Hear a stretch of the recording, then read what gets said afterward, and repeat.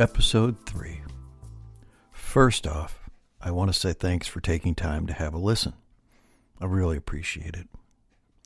As I think about what to do for my upcoming podcast during the week, I'm amazed at all the things that have happened in my life.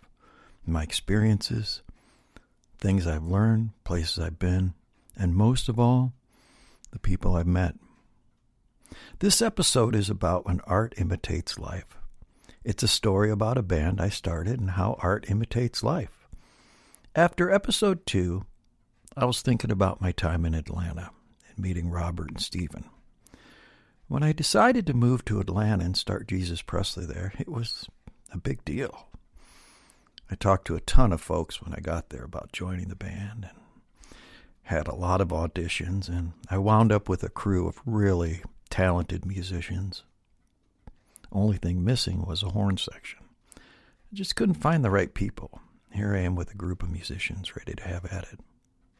I even found a club owner and pitched the idea about letting the band rehearse when the bar wasn't open. He agreed. I talked with the sound guy, and he was into coming in on his nights off and running sound for the band so we could get really tight and get some stage time. He liked our band.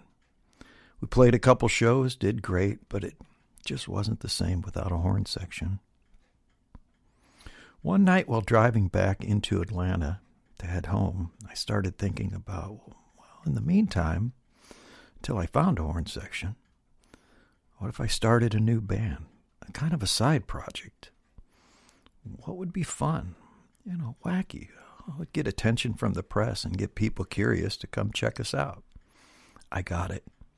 A band that played murder music. Yeah, I know. I started to wonder why murder wasn't really a topic in music like it is in books, film, and poetry.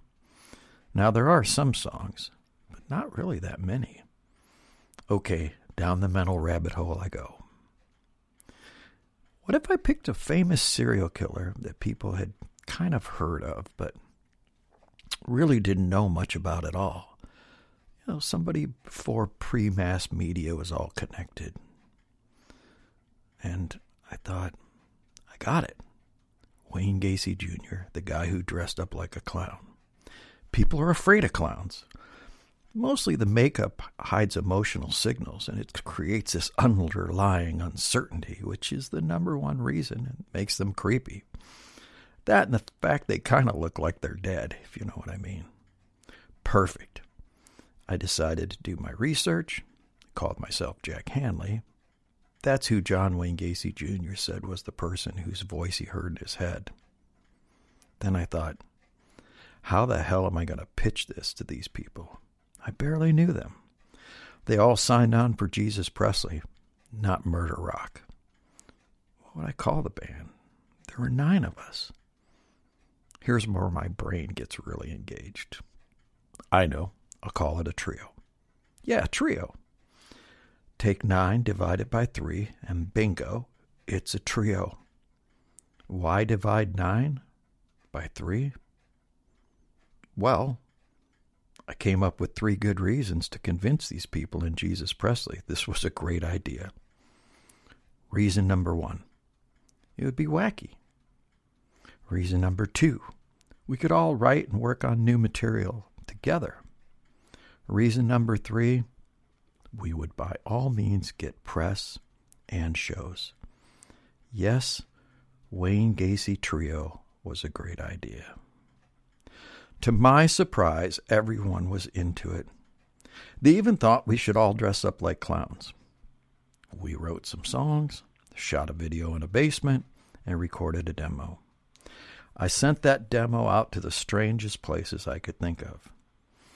I got nothing but positive feedback. South by Southwest even contacted me and wanted to pay us to come out and play the festivals. That's when it went bad. I told everyone the next night at rehearsal about the South by Southwest deal. Only like one person was excited and wanted to go. I remember driving home from rehearsal that night, after I told everyone the great news and just being crushed by the underwhelming excitement. How could you be in a band that was getting played in indie radio? Like in South America, England, Spain, New York, Japan. Get invited to play South by Southwest and get paid and not want to go? At that point, I knew it was time to go back to the West Coast.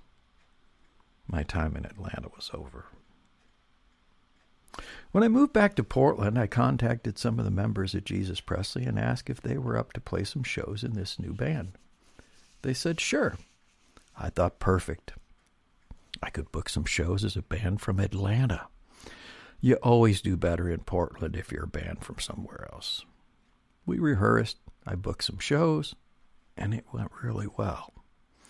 After a few shows, most of the boys told me they really weren't into being in a murder rock band. I think they did it as a favor to me, and I was super grateful. I understood. It wasn't their cup of tea, so to speak. Serial killers, clowns, murder rock. I started looking for band members, and it didn't take long to find the right people. After all, it was Portland, Oregon. I went through a couple bass players, a few drummers, a couple guitar players, and then I put together a great group of guys. Carlos, who is an amazing guitar player. Anthony, who played guitar and was steady as a rock. Mark had played drums in surf bands for decades in town and ran a vintage toy store. Sean, he played bass, and he was all that in a bag of chips. They were ready to get their shock rock on.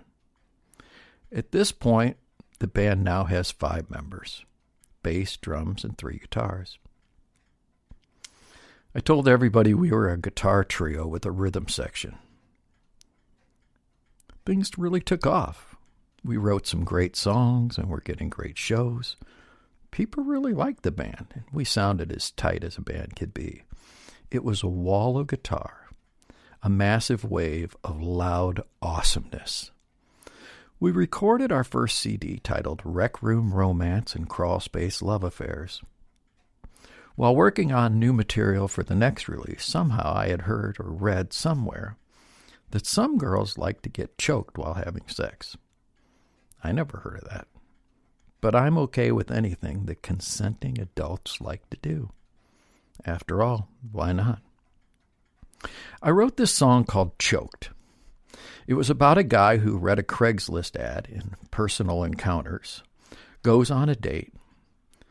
While they're doing it, the girl asked him to choke her. He got all worked up and choked her to death. Now remember, we're a murder rock band. Then 4 weeks later, this news story comes out that they arrested some guy who was going on dates from Craigslist and choking girls to death. I guess art does imitate life. If that's not strange enough, here's where it really gets weird. I got asked to open this show for this old school punk band, Fang.